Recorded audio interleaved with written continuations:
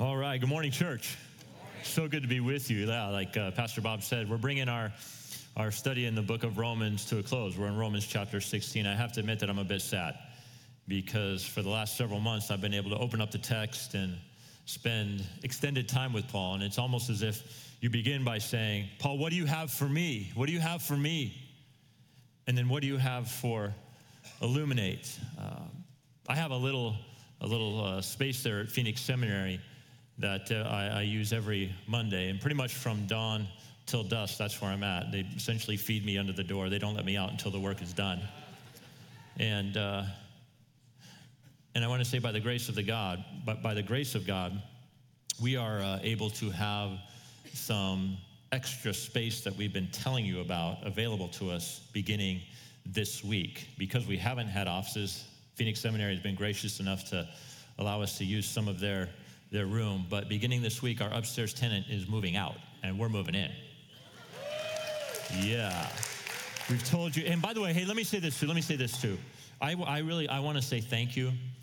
There's a lot of reasons to be thankful for you, but specifically in this moment, I want to thank you for your financial stewardship and your financial faithfulness to these ministries, because that is what has allowed us to have that tenant move out without collecting. We're going to lose their rent, but that's okay. We need the space. We need the space for what God is doing up here. So we're going to have offices up there as well as some classrooms, some space for our students. Our student ministry continues to grow. So I just want to say thank you.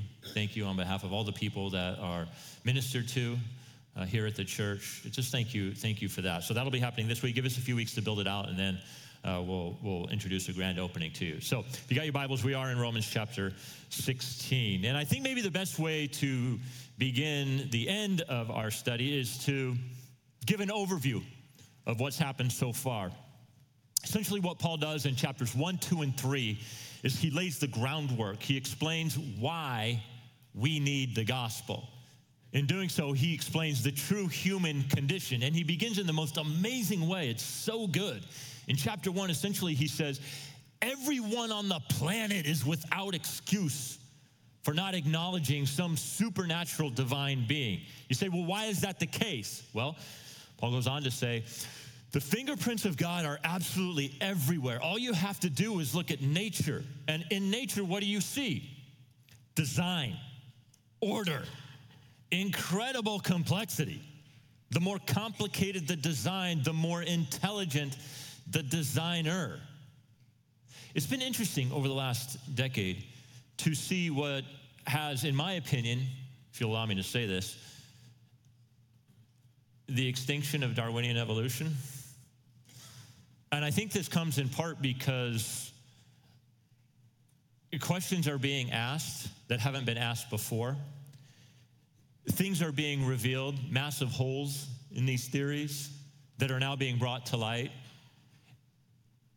And it has become obvious that to think that we are here as a result of chance takes more faith than to believe we are here from an intelligent designer.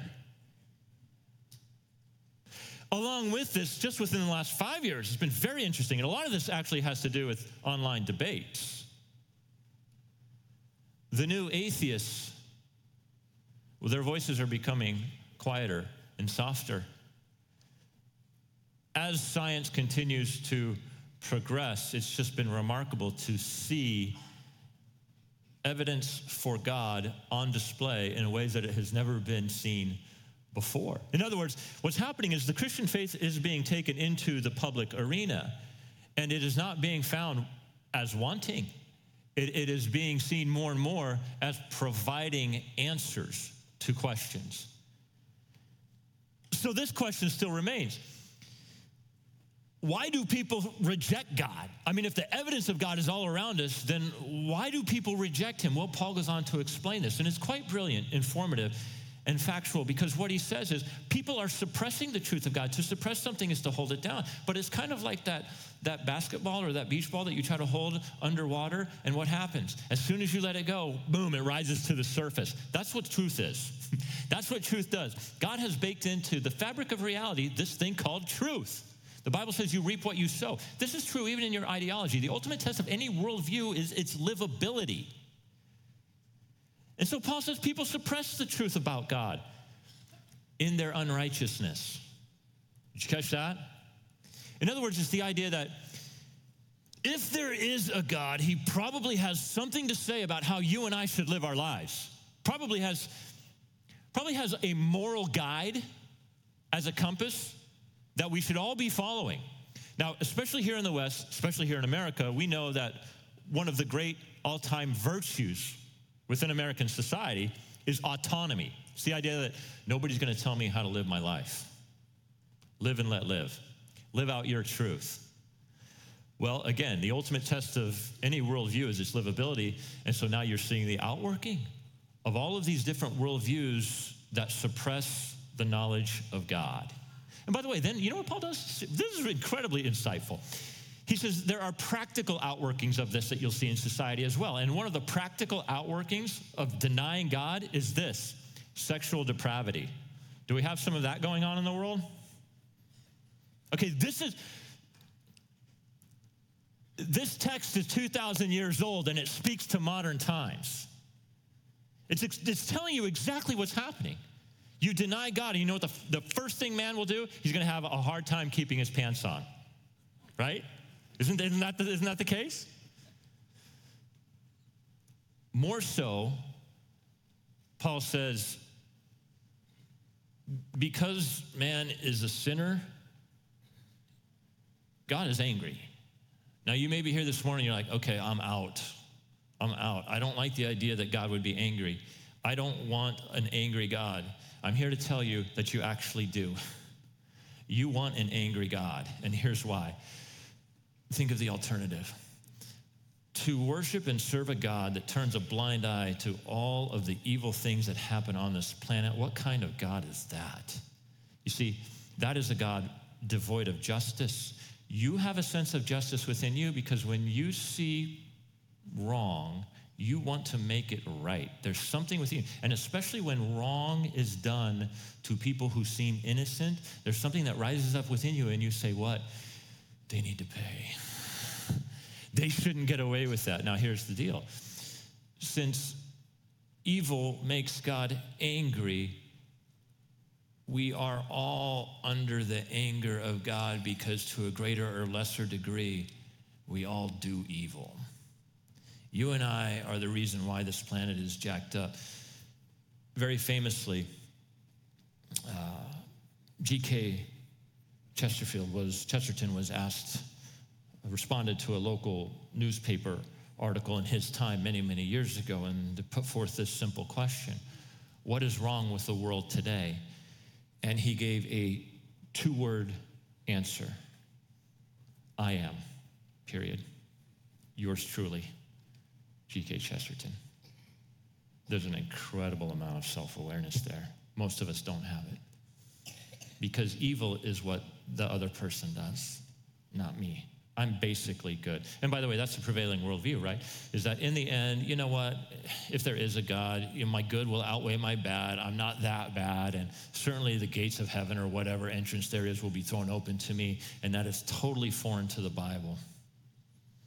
If that was the case, there would be no reason for Jesus. So do you see why Paul begins with, here's the deal. Let me give you the true state of mankind. You've got some pretty dark thoughts. Now, you may not always act on them, but what if, see, Jesus lays this principle down in the greatest sermon ever preached, the Sermon on the Mount. He says, what would you do if you knew you could get away with it with no one looking? Now we're talking about what's really inside your heart. So it's fundamental for Paul to lay this down, because then all of a sudden everybody is awakened, so to speak, and you're like, okay, the problem is within. What are we going to do about that? Well, then that's Romans chapters 3 and 4, where Paul says that Jesus came to the earth, lived a perfect life. The wages of sin is death. That's why Jesus died. He took the wage that was due you upon himself, gets nailed to the cross, gives up his life. This is why Jesus' blood was shed. The life of a creature is in its blood. He sheds his blood. He dies. He pays the wage that was due from you, takes it on himself. The cross is the place where the justice of God, the anger of God, if you will, and the mercy of God collide. And what comes forth is forgiveness. That's chapters 3 and 4. Then in chapter 5, he says, we're all in this position because we all have the same forefather, Adam. And when Adam sinned, we all inherited his disposition. My kids love hot sauce. You know why? Because I raised them on hot sauce. You know what I'm saying? Yeah, kids take on the characteristics of their parents. Well, so do we. Unfortunately, we took on the characteristic of Adam in that we're all sinners. And Paul says, but see, you come to Christ and you have a new, you ready for it? Identity. That's not an important word for our time. The Bible speaks to it. Romans chapter 5. You want to know what your identity is? Your identity is now in Christ Jesus. He gives you life. He tells you how life is to be lived. Since he is the co-author, creator, sustainer of all life, he knows what's best for you. John 10:10, Jesus said, I came that they may have life and have it abundantly. What does that mean? Aren't we all living? Yeah, we're all living, but we're not all experiencing an abundant life. He's talking about the quality of life here and now. And in addition to that, he's talking about eternal life and the life to come. Jesus provides all of that. That's your identity. He shapes everything about you. And then you get into chapters 6, 7, and 8, and Paul says, the secret to living the Christian life is to tune into the Spirit of God. The Spirit of God enables you, emboldens you, equips you to live the life that Jesus calls you to live. Then you get into chapters 9, 10, and 11, and there's this intense conversation. The thing that theologians often wrestle with, it's like, well, God is sovereign. If you look back over the nation of Israel's history, Paul uses a couple of examples, and he says, God was doing all of these things, and nothing was going to thwart his plan. Nothing could stop it. He's sovereign over everything. There's never a moment in time where God goes, oh, I didn't see that coming. Now, that's a surprise. Never happens with God. But then one could ask, well, now, wait a minute. If God is sovereign and everything is in his hands, then I shouldn't be held responsible for anything. Well, you flip the page, you get to chapter 10, and Paul says, you're responsible. As far as you're concerned, you have freedom. You have freedom. And so there's this wrestling match that goes on. When some people get too heavy on the sovereignty of God, Paul says, now let's temper that a little bit and just know that you will be held responsible for your decisions in this life. That's chapters 9, 10, 11. Then you get to chapter 12, and essentially Paul says, now that we've laid down some really rich theology, here's the so what. You should be different.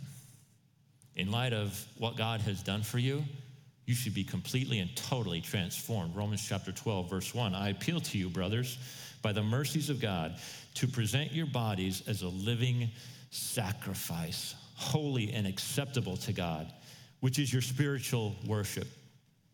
We were all created to worship. When some remote, undiscovered tribe is suddenly discovered in some part of the world, you know what they find about that tribe? They worship. Is that interesting? And primarily, what do they worship? Nature. It's kind of like what Paul said in Romans chapter 1. That's general revelation, creation. We're created to worship. You're going to worship something. Do not be conformed to this world, because the world will want you to worship it. So you got to be transformed by the renewal of your mind. That by testing, putting the good into practice, you may discern what is the will of God, what is good and acceptable and perfect. In light of who you are, and in light of the work that God has done through Jesus on your behalf, Christian, you're a new creation in Christ. You've been completely transformed. Question, have you? Have you been transformed? He goes on to say that there are two primary ways in which you'll know. Your love for your brothers and sisters in Christ and your ability to step into their world and recognize, I don't want to do anything that would upend your faith. That's the conversation between strong Christians and weak Christians. And then secondly, he says you will serve those around you. Then you get to chapter 16. And I've always viewed Paul as this dude who's like in the arena and with a sword in hand, and he's got blood on it, and he's got like blood on his tunic, and he's like waging war and slaying demons, and anything that comes at him, he's taking new ground for the kingdom. Just as from one church planter to another, you got to bow down to the guy, man. He's just a beast. Then you read chapter 16, and you hear the man's heart. And essentially what he tells you is, I am nothing without the people in the Christian community surrounding me, my brothers and sisters in Christ. And that's on his mind and heart as he ends the book. He's like, now, I'm going to get real personal, and I'm going to show some Christian affection to the people I love who have co-labored with me in ministry. Chapter 16, verse 1. I commend to you our sister Phoebe. She's a servant of the church at Cenchrea, that you may welcome her in the Lord in a way worthy of the saints, and help her with whatever she needs. Help her, church. She has been a patron of many, and of myself as well. Greet Prisca and Aquila, my fellow workers in Christ Jesus, who risked their necks for my life, to whom not only I give thanks, but all the churches of the Gentiles give thanks as well. Greet also the church in their house. So the word greet appears 19 times alongside 33 names. 24 of those names are people who live in Rome. Paul has met on his journeys, missionary journeys, but he hasn't been to Rome. But as he's been out and about, he's made these friendships, he's met these brothers and sisters, and knowing that they live in Rome, as he concludes this letter to the church in Rome, he's like, now I got some special people in mind that I want to address. And now, if you're a reader in the first century, this is an extremely unusual thing that you've just encountered, because back in the day, it was very uncommon to address women. And what does Paul do? Now, I got to make this list of people I want to thank. And who's at the top? The women. And what's really interesting about this is what he mentions about them. You know, of all the things that could be said about his appreciation for these ladies, you know what he says? Read it. Look what he says. What does he say about them? They're bold. I love that. He says, these women were courageous. I tell you, when a church is filled with courageous women, talk about the gates of hell not prevailing. Paul says, I'll tell you this, they risked their lives. The women were the ones who risked their lives. He uses the word neck. And I think in the last half of the first century, this is quite literal, because it wasn't cool to be a Christian under Nero. Your head would be separated from your body. These women risked their necks. They were bold. They were courageous. And something else, too. He says, all the Gentile churches thank them. Why is that? Because the women opened up their homes. The women showed boldness, and they also showed hospitality, which was what allowed the churches to spread in the first century AD. Greet my beloved Epaenetus, who was the first convert to Christ in Asia. I would love to see this spiritual lineage, because if you look at what happened in Asia, Paul reaches this guy, and then all of a sudden this guy begins to spread the gospel throughout Asia. You never forget the people you lead to Christ, especially early on. Greet Mary. She's worked hard for you. Greet Andronicus and Junia. I think this is probably a married couple. They were my kinsmen, and they were with me in prison. They were next to me, man. We were like cellmates in chains. They're well known to the apostles, and they were in Christ before me. That is to say, they came to faith before Paul did. Some of these people that we're about to read, not only did they serve time for their faith in Christ, but when they were released, they went right back to doing ministry. Greet Ampliatus, my beloved in the Lord. Greet Urbanus, our fellow worker in Christ, and my sister Stachys. Greet Apelles, who is approved in Christ. Greet those who belong to the family of Aristobulus. Greet my kinsman Herodian. This is insane. Paul was a Jew.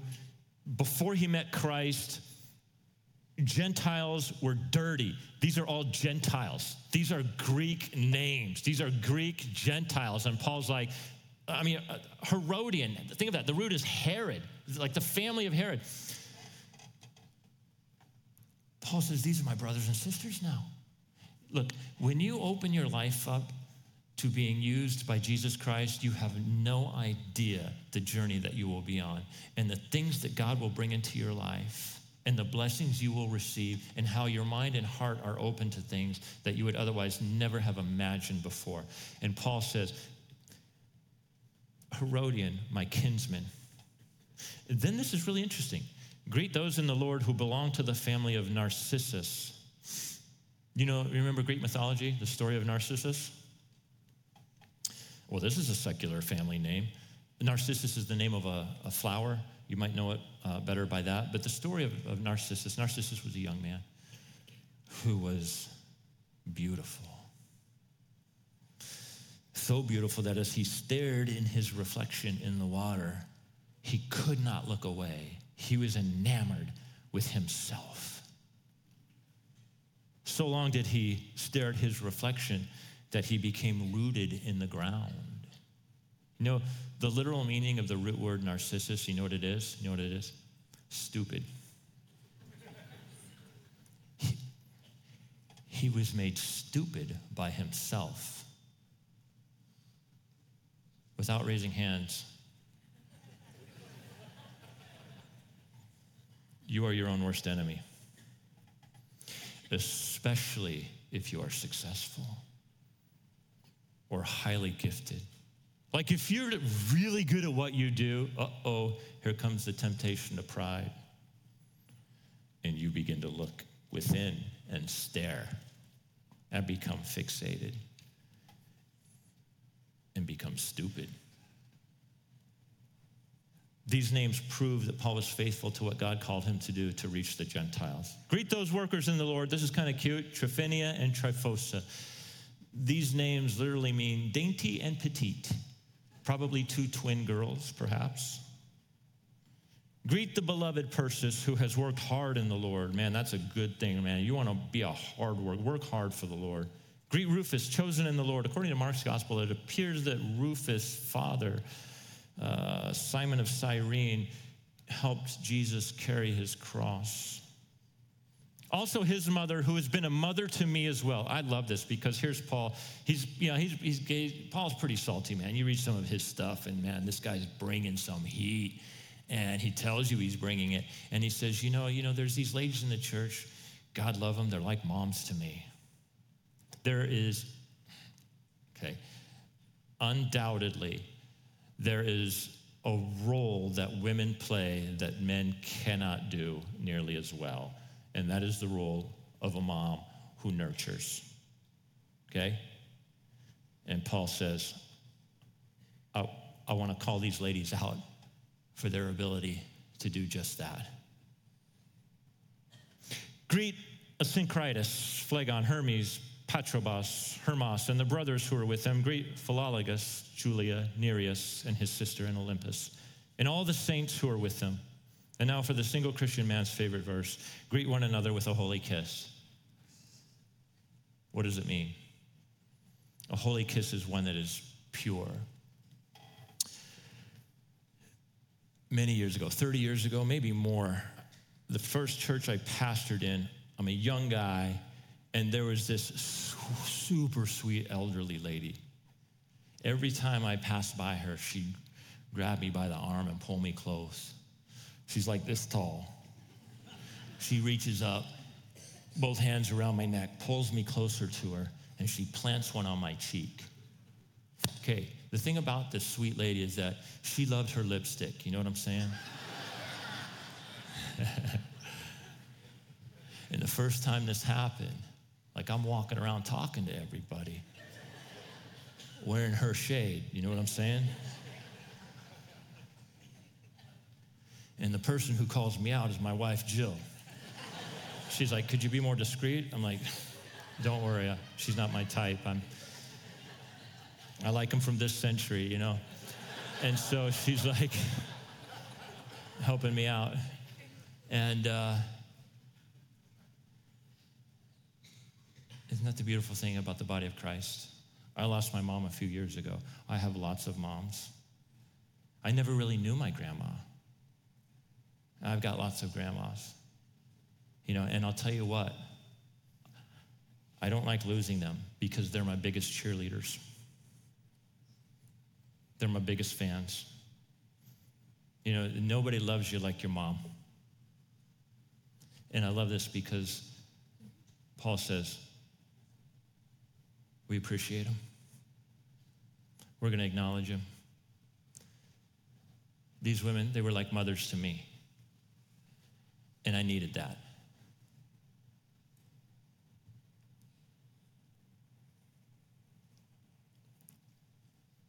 The world is a very lonely place.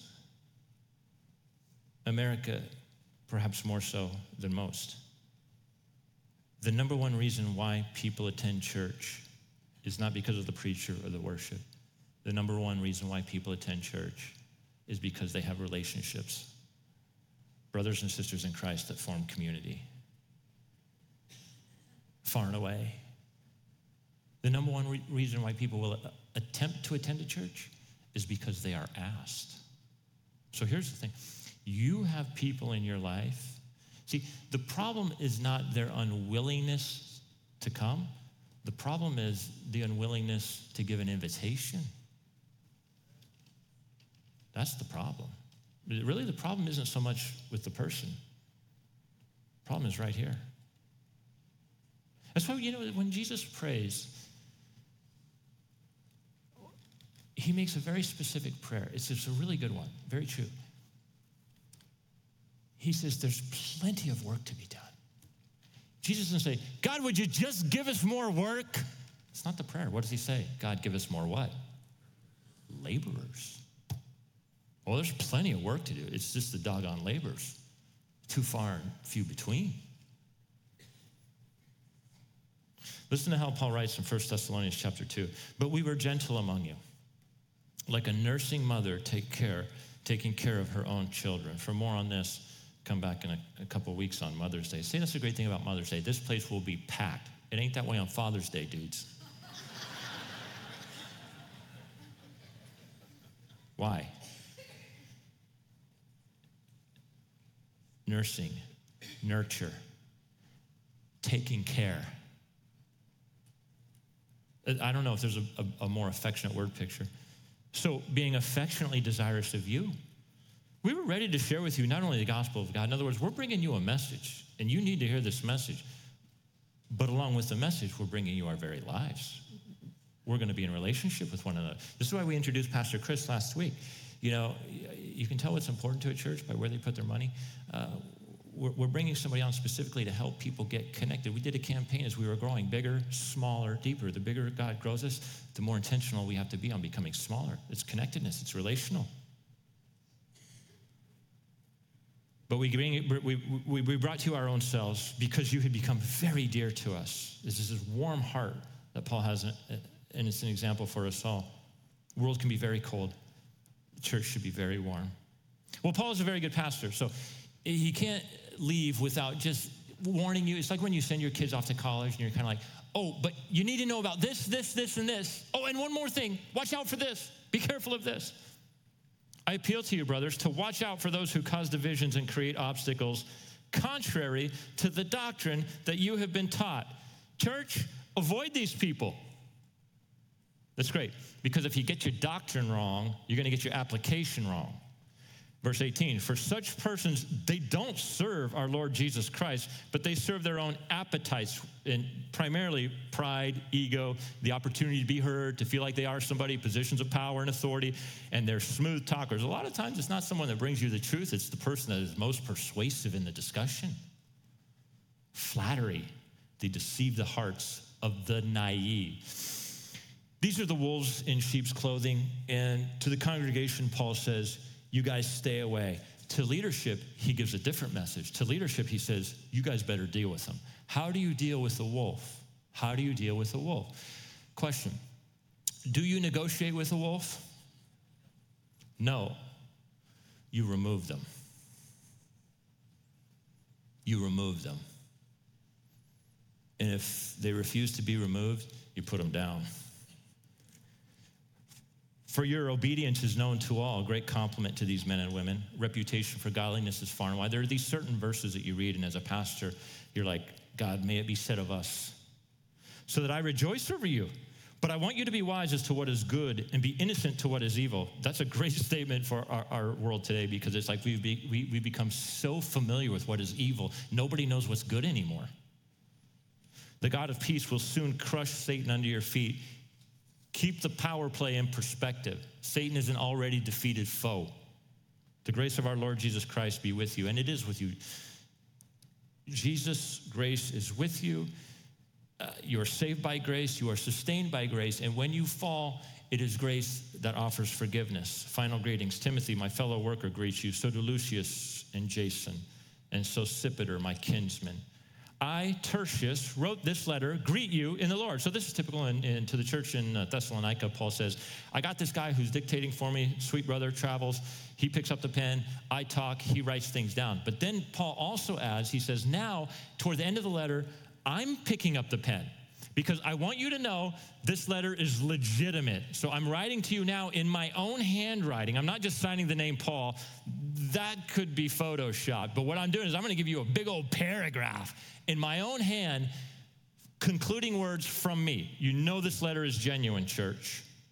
I think that's most likely what he does next. Now, there's only one way to end a book like this, and that is packed with theology, and that is to end it with doxology. Theology always leads to doxology. That is to say, an understanding of who God is leads you to praise God for who he is. Theology always leads to doxology.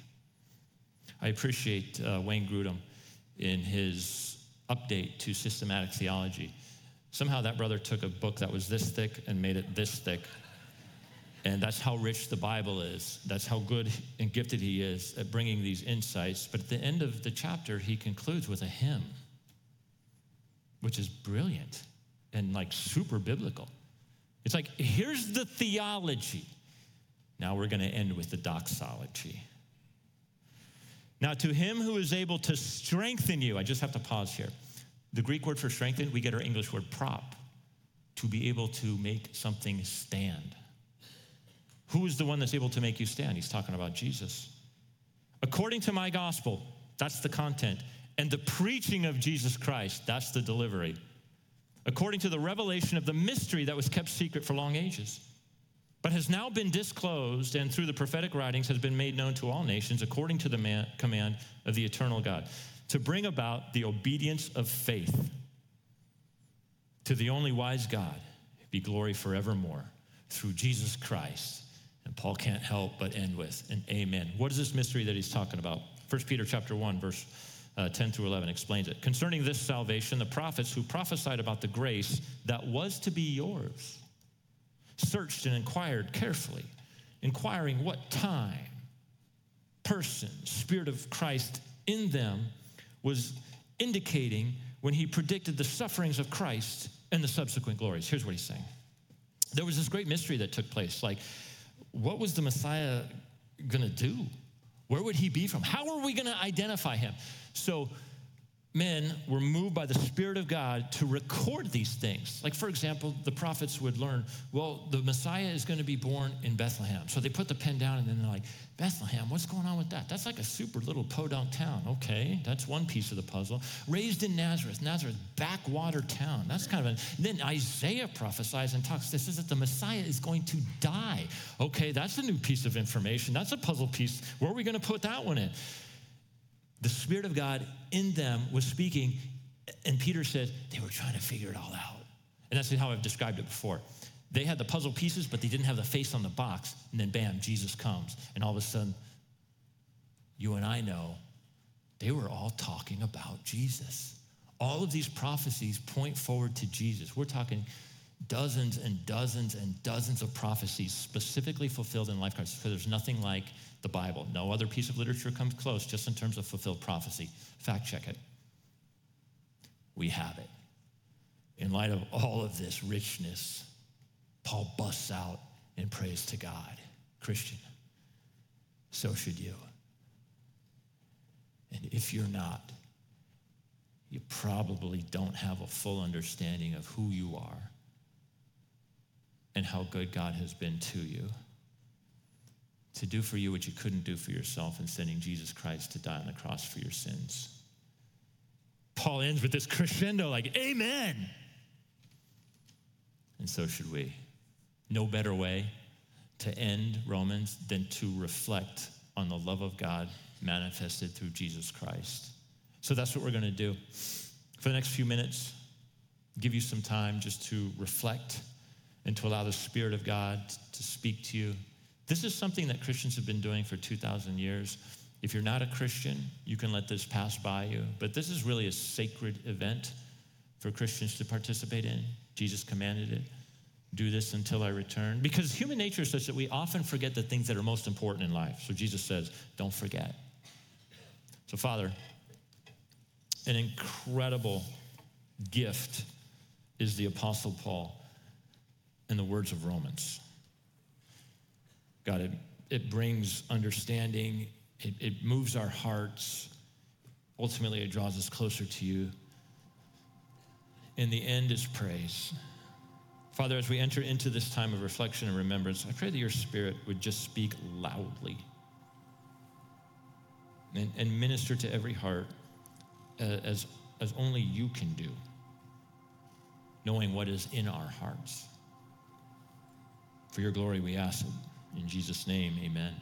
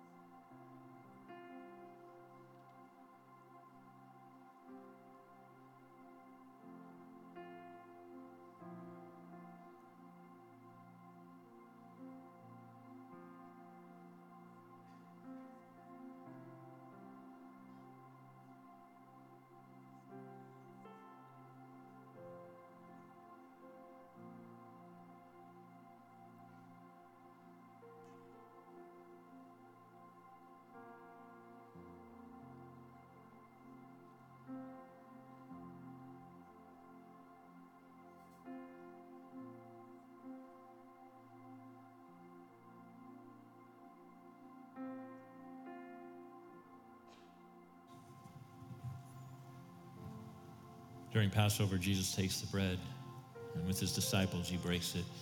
He says, this is my body broken for you. As often as you eat the bread, do so and remember me.